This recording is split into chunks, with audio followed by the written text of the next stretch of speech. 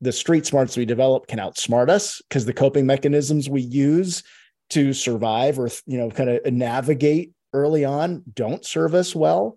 So we have to understand what's, the automatic pilot that we might be on. But if we understand also the street smarts that we developed that are assets, then we can use those. Hey, it's David, and you're listening to Leadership Without Losing Your Soul, your source for practical leadership inspiration, tools, and strategies you can use to achieve transformational results without sacrificing your humanity or your mind in the process. Hey, everybody, welcome to the show. Looking forward to introducing you to our guest today because of not only the concept, but what it can do for you. And just in our pre-show conversation, I already know that we're talking to an awesome individual here who I know is going to bring a lot of wisdom and depth for us. Thank you for being here. Thank you for joining us in this 13th season of Leadership Without Losing Your Soul and for making the show the success it is. Please, as you are sharing the show, make sure and find somebody who get that real specific, that one episode that's going to be helpful for them. And of course, we always enjoy your likes, comments, shares, and most importantly, those reviews on the podcast platform of your choosing. All right, let's get to our guest today. His name is Soren Kaplan. He's a PhD, award-winning author, former corporate executive, founder of 3 Silicon Valley startups, a columnist for Inc. magazine and many other writing places as well, outlets, an affiliate at the Center for Effective Organizations at the University of Southern California, an international keynote speaker, and has led professional development programs for thousands of executives around the world at a whole list of companies that I won't name, but and if we did list them, we wouldn't have time to talk about anything else. He's the author of Experiential Intelligence, Harness the Power of Experience for Personal and Business Breakthroughs. Once again, Soren Kaplan, author of Experiential Intelligence. Soren, welcome to Leadership Without Losing Your Soul. Thanks. Great to be here, David.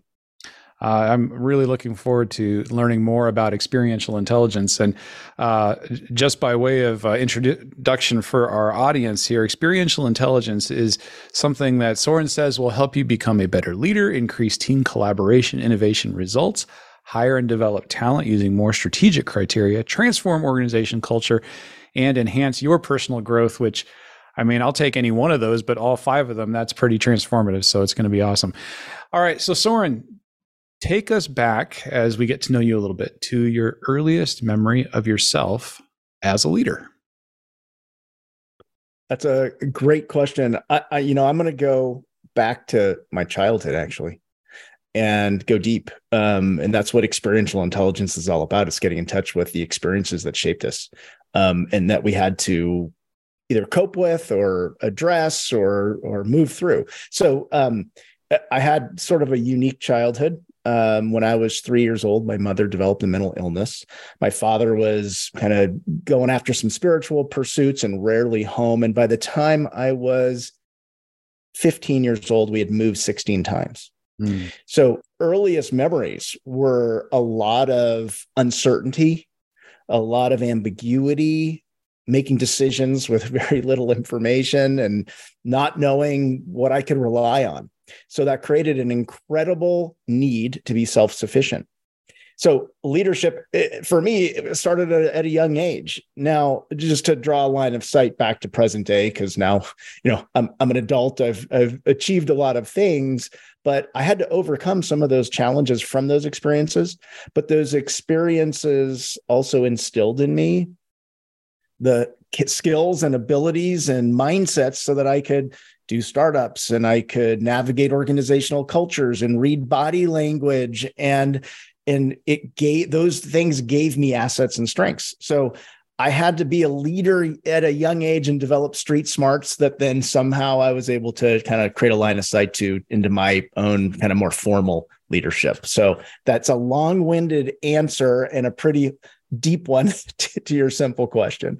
Yeah. Well, I find it's not the simplest question. It really takes us back in all kinds of different, and exactly what you're talking about, right? Those experiences that form us and shape us. I'm wondering if, as you're thinking about that childhood leadership and some of those experiences, is there a moment that stands out where you recall a way of being self-reliant or some element of that maybe it's not the earliest one, but it's back there? Yeah, I mean, as I mentioned, I had a pretty rough childhood. I mean, there's a couple that stick into my mind. You know, I'm at baseball practice and I'm waiting for a ride home, and no one ever shows up. I had to figure it out. And and I could kind of go on and on with some of those experiences. Yeah. Needing to get home from school and thinking I have a ride, and no one shows up. Yeah. So I those were instances where I had to kind of address scary moments and figure out how to be self-reliant and take charge, and kind of deal with what that kind of deal with what that situation created. Yeah. And so those are moments that have stuck with me to a certain extent, that I've had to sort of heal from. And on the flip side, they gave me certain things too that I've been able to use. And so, the flip side of healing is growth. And I've kind of tried to lean into that paradox, if you will. Without a doubt. And I'm just, I shared this with Soren before the show, but some of those incidences and things you're talking about, I feel like there's so much shared experience that I have so many of those things too. I remember a manager when I was in college working, she said, you have to be one of the most self-reliant people I have ever met. And for very similar reasons, including the waiting for somebody to show up, thinking you have a ride, and it never happens. But you were sharing with me prior to us coming on air that as you have these discussions with people, you are finding everyone has these experiential elements that inform part of who they are. They're not unique to you and me. They're really not. We all life is experience, and we all have experiences growing up, and those experiences oftentimes impact us and shape us. And there's terms for that, like street smarts, or like the 10,000 hour rule, that have been popularized to describe what experience imparts on us.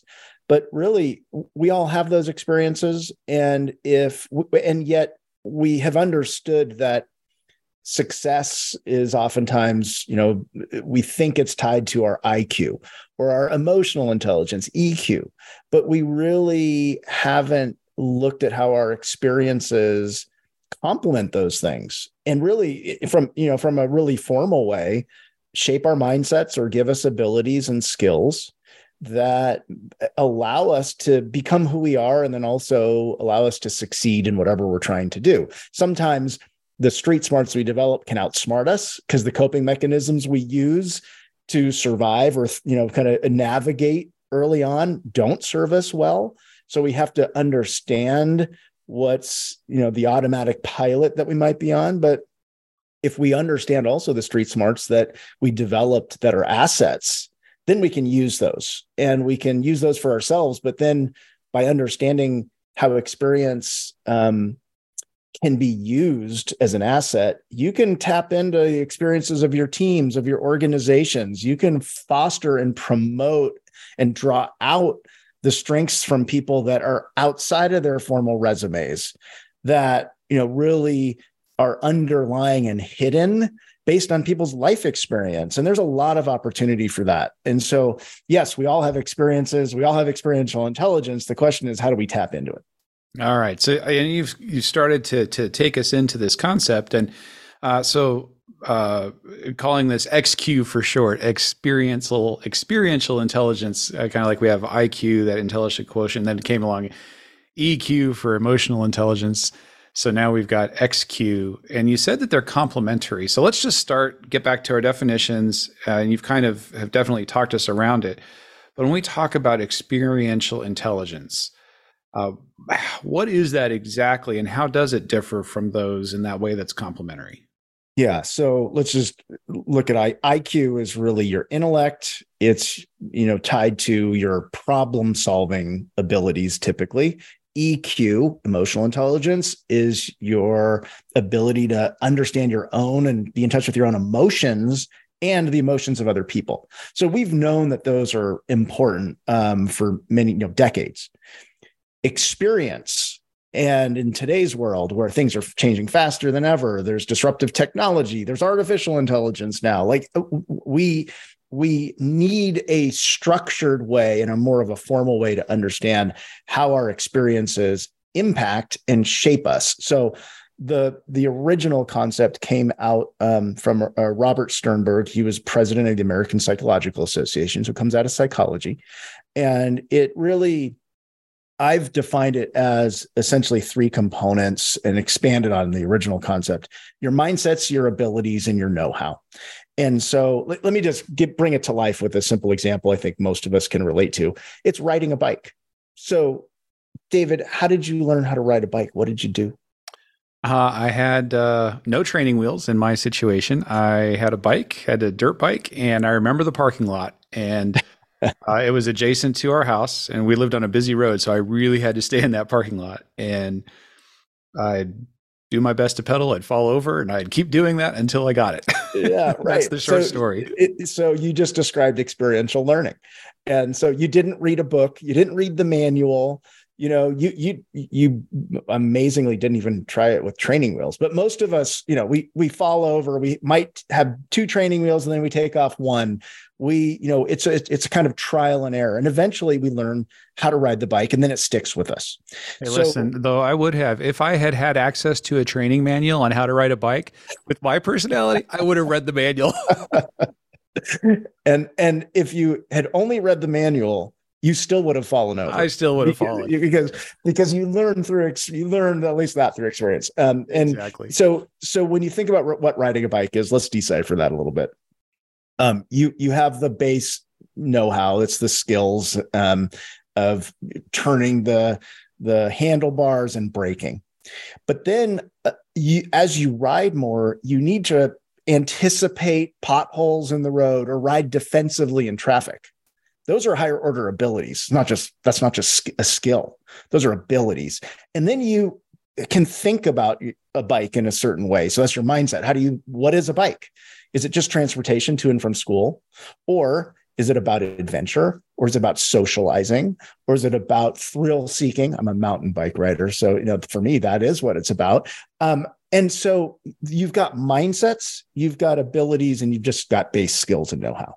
Now, those three dimensions are what that experience gave you. Now, let's decipher the mindset piece a little more, because you can have a great experience and it can be a lot of fun. Or if you fall over in front of friends and you're embarrassed, or you get hurt, you may internalize a mindset that says, oh, bikes are dangerous, or this is an opportunity to be embarrassed, and I don't want to do that again.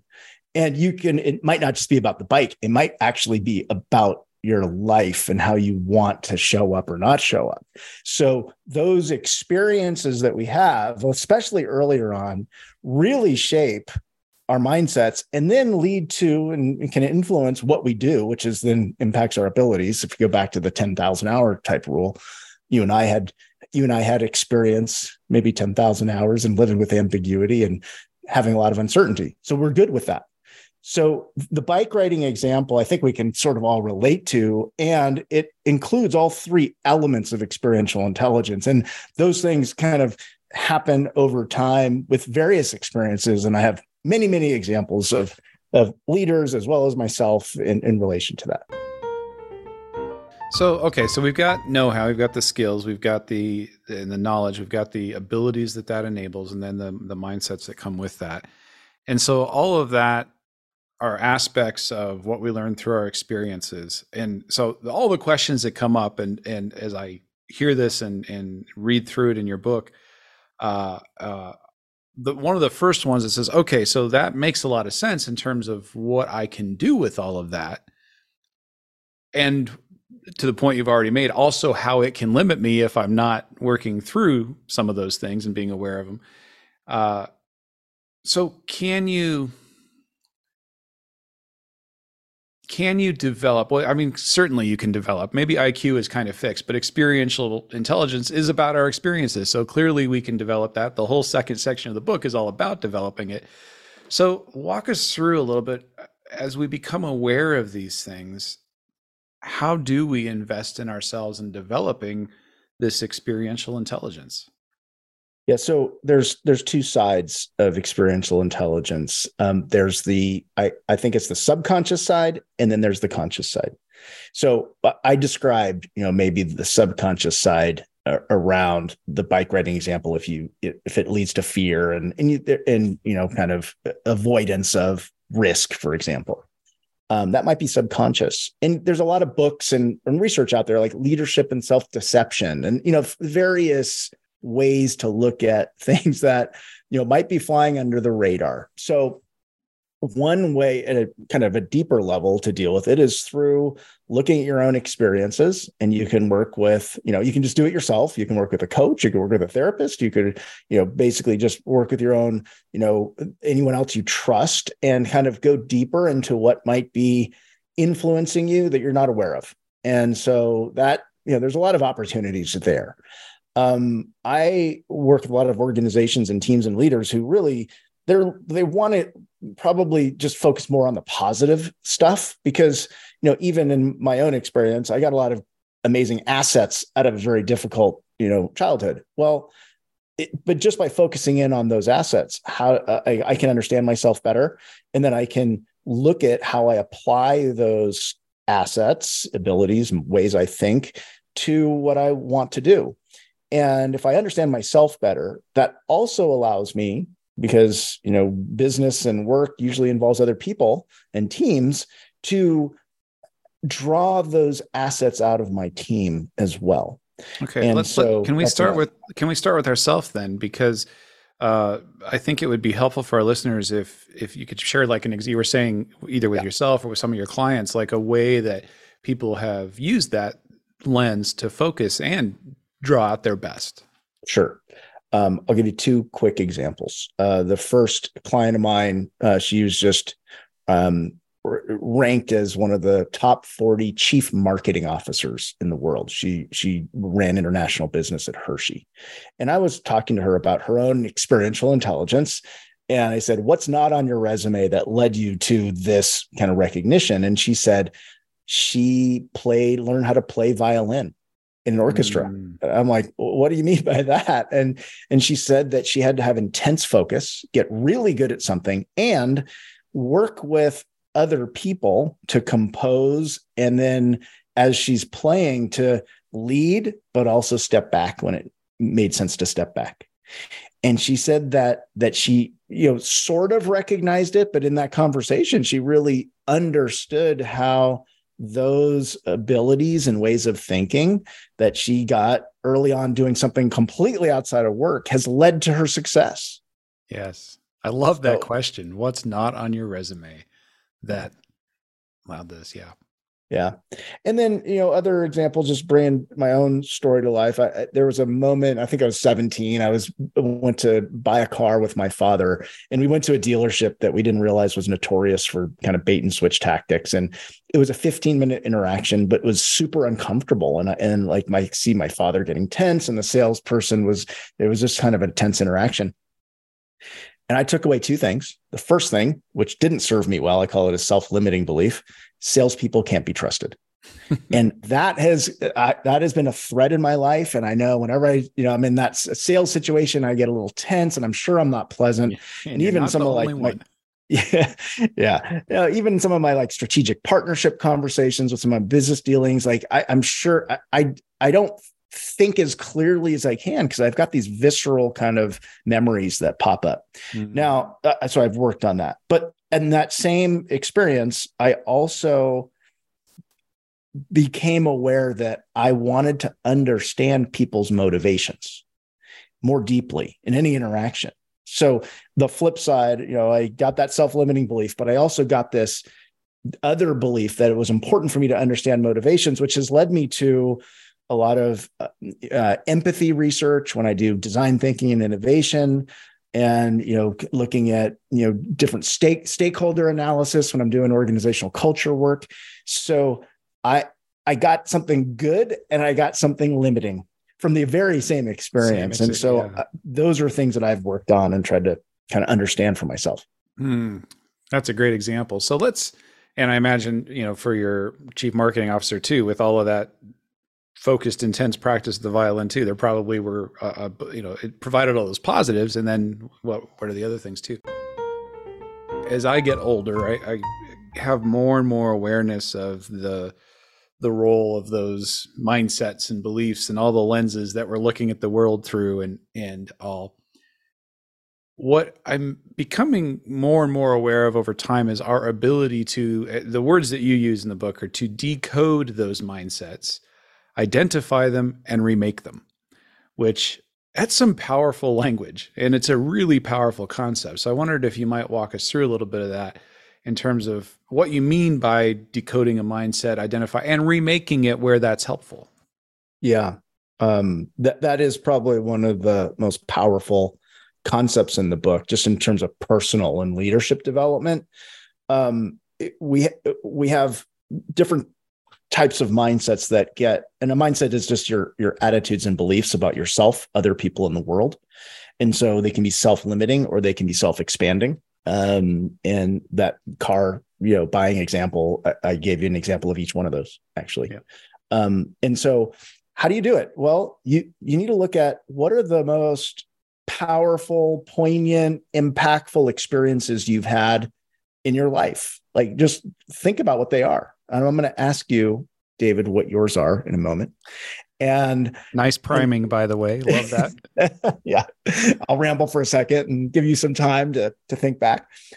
What are those biggest high impact experiences that you've had? And sometimes they don't even have to be like big. They can be small, but they can bring up some type of emotion. I call it that visceral memory. And so if you look at those, then you can think about how did they influence what I believe about myself, other people in the world. And then you can, that's really the first step. That's understanding your mindset right there. And so there's a lot of nuance to that. You can kind of take that in a lot of different directions, but I'll just leave it at that. It's not rocket science. Okay, David, what are some of those high impact experiences you've had? Two that come to mind. I got one positive and one that came across more negatively, but the positive one, well, the other one, both and. The positive one was I'm the oldest of 6 children. And so I always say I started leadership at a very young age because of that, just leading in the family. But there was a moment where in the neighborhood, all my brothers and sisters had their friends over. So there's like 12 of us, 13 of us in the backyard, and each age group doing its own activity. And my friends and I were throwing a Frisbee in a triangle around the yard. Others were on this little jungle gym. Somebody else is splashing in a wading pool and, I don't know, playing with dolls or whatever over here. But all of that activity happening in concert, and it was like one of the universe just rang a gong in that moment. I say like the little dust bites crystallized in the air. I mean, 11 years old. I'm 11 years old, but just this moment of like, whoa, this is freaking cool. And I helped make it happen. And it wasn't like I had created, I didn't tell them what to play with, but I'd helped, organize to some extent. And it was that reinforcement of like, wow, that feels really good. I remember that. And it's something that I have always taken as a capacity or something I enjoy and want to be a part of helping to make happen from organizational development. So what are the beliefs that you internalized as you observe that and the power of that in your 11-year-old life? What did you carry away from that maybe you've applied now because it was such a positive thing to what you do? Yeah, for sure. I mean, it is on some level, it is what I do. As life weaves around, but the a belief that it internalized for me is hope in what's possible, is that people can work effectively together to do amazing things that are beyond what any one of us can do, right? That core leadership that tomorrow can be better if we work together, right? That hope, right? So there's that element. That's something that I think it crystallized really early on. And then for me personally, my ability to be a part of making that happen. I think so those are both like positive things that came out of that. Yeah. So that you have the power to crystallize the collaboration that feels good and makes a difference in the world. Yeah. I mean, at least help facilitate it. Yeah. Yeah. Yeah. Yeah. Well, that's exactly what we're talking about with you. You've just decoded a couple of your attitudes and beliefs from an experience that you hold that has led you to then do certain things, which has probably developed your abilities because you've just had practice doing things based on the things you are believing about yourself and about the world. And so that's decoding your mindsets. It's not, like I said, it's not rocket science. We just did it in 5 minutes, 3 minutes. And, the power is to understand what mindsets are driving you positively, but then also what's getting in your way too. Like if you've got certain negative memories or big experiences. Oh yeah. And I can, in service to our listeners, I can certainly throw one of those out easily, grew up in a definitely what would be considered a fringe spiritual community, to use your language, but almost semi-cultish, whatnot. But and the emphasis in that community on doing and being right, and then add in a father with some anger management issues and all the rest, and I developed a real need, desire, everything else to get it right and to be above reproach, and which in many ways can serve you really well and then get reinforced, but it's one of those things that the older I get, I realize, wow, it can also really screw you up and keep you from stuff that is positive. So it can take a lot. It can be a lot of work to be perfect, for sure. And, you and I share similar, early experiences. It's pretty fascinating. But the other thing that I would also say is that the mindset is important. And as we're looking at our abilities, it understanding what we've done because of those mindsets and what we've developed in ourselves. And I do want to give another example of that self-awareness of how experiences impact oneself also allows you to relate to other people in different ways and draw out their strengths to do to achieve kind of bigger goals and things. So another simple example, and it has to do with when you look at the talent on your team. I'm part of a software company, and I wanted a young woman, about 22 years old, came to me and said, "Hey, I'd love to get a job, even an internship." And I basically said, "Give me your resume. What have you done?" And it turned out she didn't have a college degree and she didn't have any work experience at age 22. And so we had a conversation, and I said, "What have you done?" And she said that when she was in middle school, she moved from the US to Israel, had to adapt to the culture and learn the language. She joined the military for a year and then was asked to be a commander for another year, where she led 20 people in a battalion. And I said, "How'd you learn how to do it?" And she said, "I had to figure it out." And then she wasn't on her resume, but I said, "What have you been doing since that time?" And she said, "Well, I just got back from India, where I was traveling alone for 6 months." And so that gave me some clues as to her ability to be adaptive, navigate different cultures, figure it out when she needs to figure it out, be really, self-motivated. And I brought her on as an intern, and then very quickly hired her. And she's leading global teams in multiple countries and just doing a great job, because those mindsets and abilities that she had, which really were not on her resume again, have allowed her to succeed. And so being able to, as a leader, see other people's life experiences beyond just what's on a resume, tap into those, build teams that are complementary based on, what people's, overall experiential intelligence is, how they think. Some people think broadly and they're kind of more on the front end of the innovation spectrum. Other people are, kind of more meticulous and closers and detail oriented and implement. And just understanding all of that for yourself first, then other people, allows you just to coordinate and orchestrate and help collaborate in ways that deliver the results that we're looking for typically. Such a really practical application, leadership application of the principles of experiential intelligence.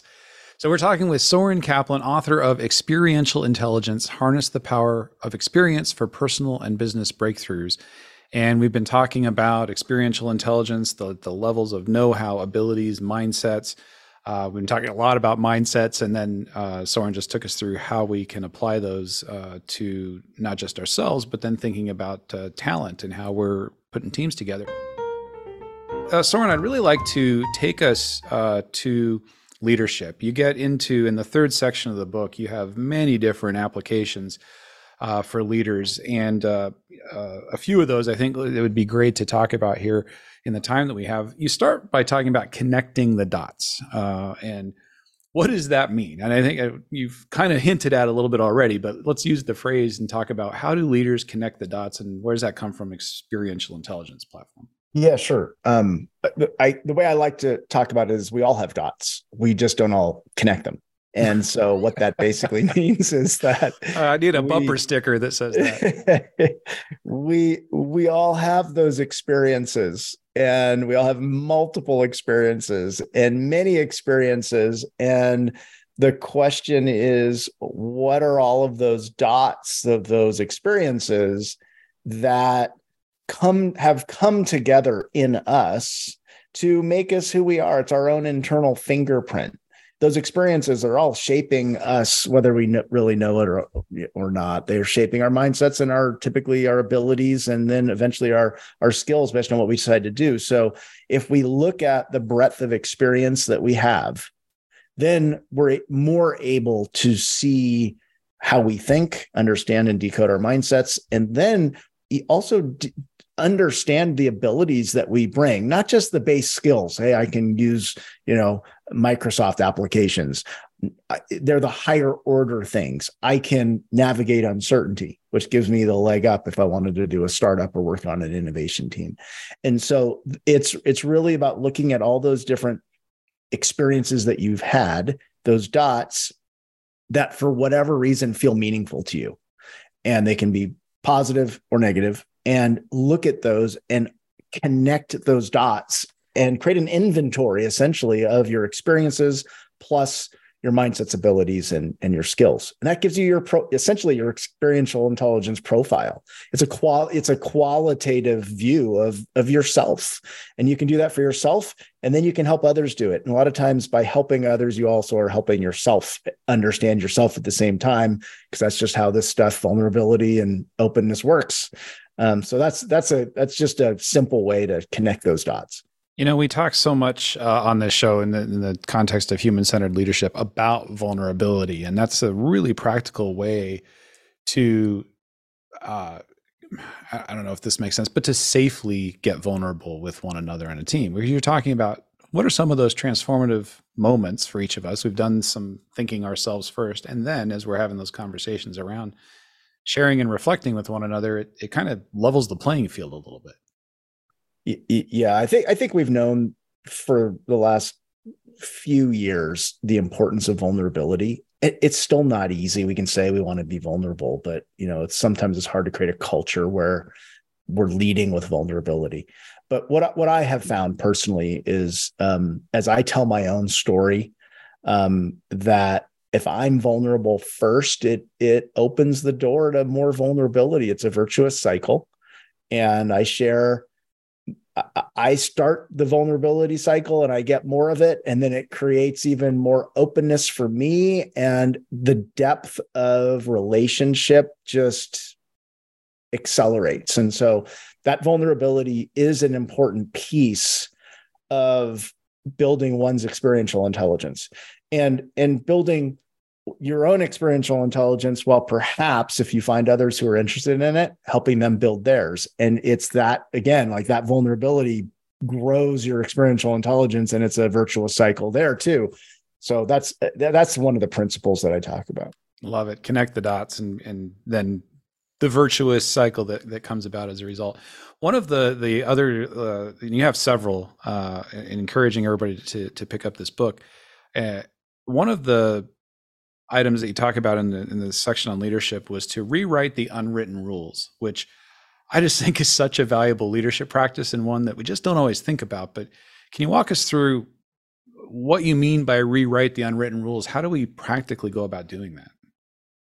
Well, it sort of starts with a business perspective. I've done a lot of work in innovation and business strategy. And so when you look at disruption out there in the world, disruptive innovation and business models, companies rewrite business model rules and then become the innovator and grow their business. So rewriting the rules has been sort of this business concept for a few decades. Well, the same applies to us as individuals. If we decode our mindsets and understand the rules that we're operating by, then we can rewrite our own rules and show up differently. And the business linkage is perhaps we are operating with a mindset that's about risk aversion. Well, we're not going to, if we have that risk averse mindset, because maybe we crashed on that bike many years ago in front of our friends, we may not feel comfortable challenging the industry business model of whatever industry we're working in. So that may limit our ability to disrupt the unwritten rules of the industry. So there's this line of sight from the individual to how we create our team cultures and what we give permission to our team to do, which then can impact our organizational cultures and even what we're able to do in the world. So it's that rewriting the unwritten rules starts with us, but it has cascading implications for the things we can achieve in life and in business. And just as I was exploring that concept and thinking about my own leadership and thinking about all of the unwritten rules and mindsets and things that at various points in my career, like when it came time to, I still remember the first person all those decades ago, the first person I ever needed to fire for lack of performance, and had done all the work and did everything that needed to happen. I was just talking with Karen about this the other day. I think I angsted about that for knowing it was coming. I angsted about it for like 8 weeks, which is just ridiculous. But why?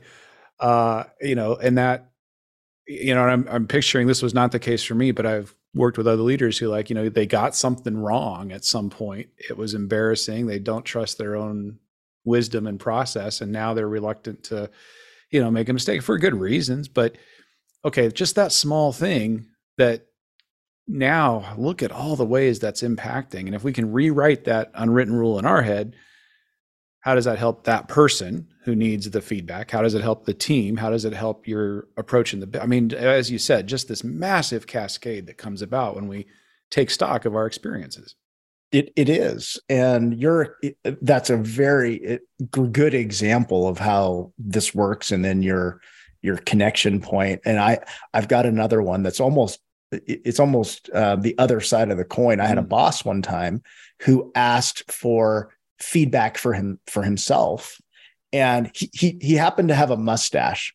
And he said to me, just as sort of a way to break the ice, he said, if I have food in my mustache, I want you to tell me, because it shows me that you care about me. And this was 25 years ago. And I'm sure he doesn't even remember that conversation, but I remember the conversation because I thought feedback shows I care, as long as, of course, I do it in a caring way. And so those little experiences, again, whether they're, get in our way or are enablers, if we, kind of get more aware of them, we're more aware of ourselves, and then we can operate with greater awareness. And that's really, an important leadership quality.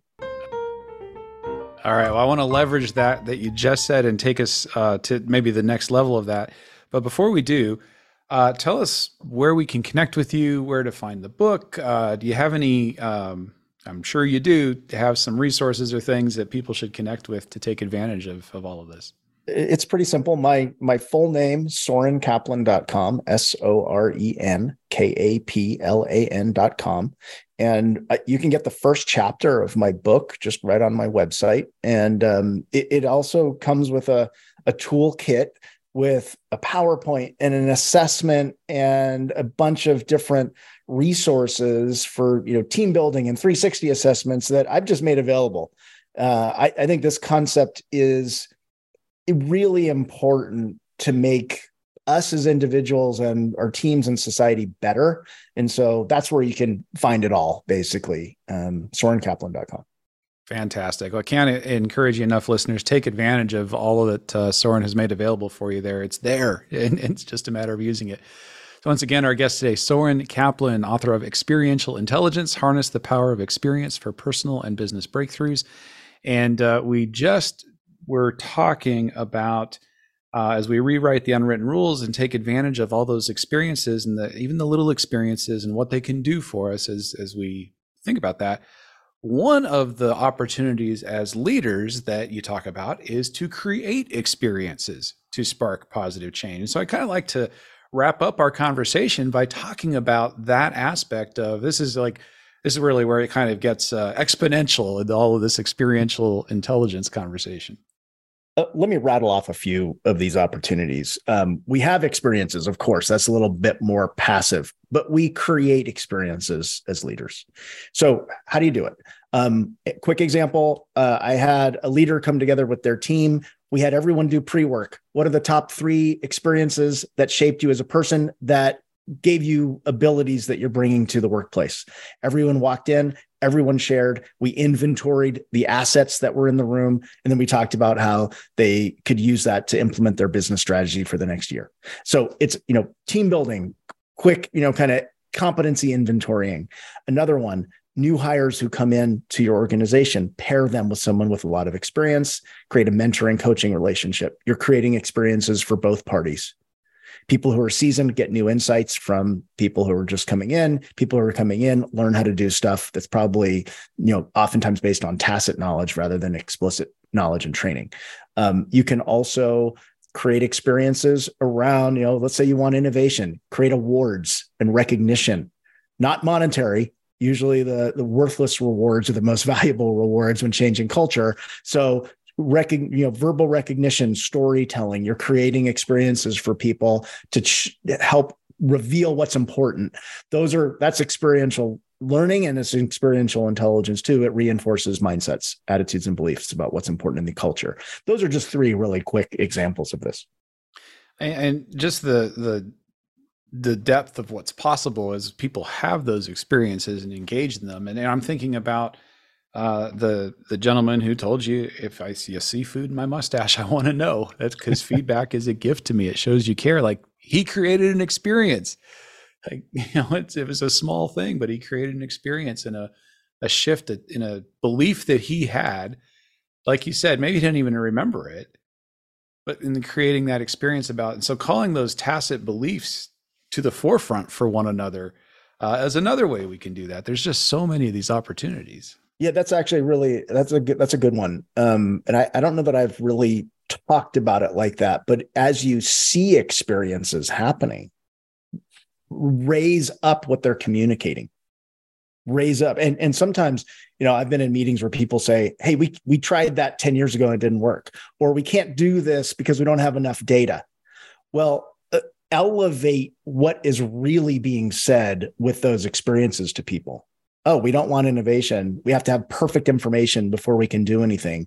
Well, those things can get in the way, but you can also highlight, positive things too, to say, oh, this is about positive feedback. If I've got something in my mustache, it means you care about me. We all care about each other. How do we help each other learn and grow? So, that elevating as a leader, elevating the invisible to the visible, I think is a wonderful illustration of that. All right. So many different practical opportunities here as we wrap up talking about experiential intelligence with Soren Kaplan. Soren, thank you so much for being a guest on the show today. I really appreciate you sharing your wisdom and your time with us. It's been a pleasure, David. Thank you. Oh, you're very welcome. Well, hey, listeners, get out there. You've got experiential intelligence. You've got your own self-reflection to do about your know-how, your abilities, your mindsets to decode, identify, remake those mindsets that are serving and to leverage the ones that are. And then in all the different ways you can lead, to connect the dots, to rewrite the unwritten rules. And as we were wrapping up there, to create experiences to spark positive change. So many opportunities for you to create those experiences and be the leader you'd want your boss to be. We'll see you next time. This podcast is a part of the C-Suite Radio Network. For more top business podcasts, visit c-suiteradio.com.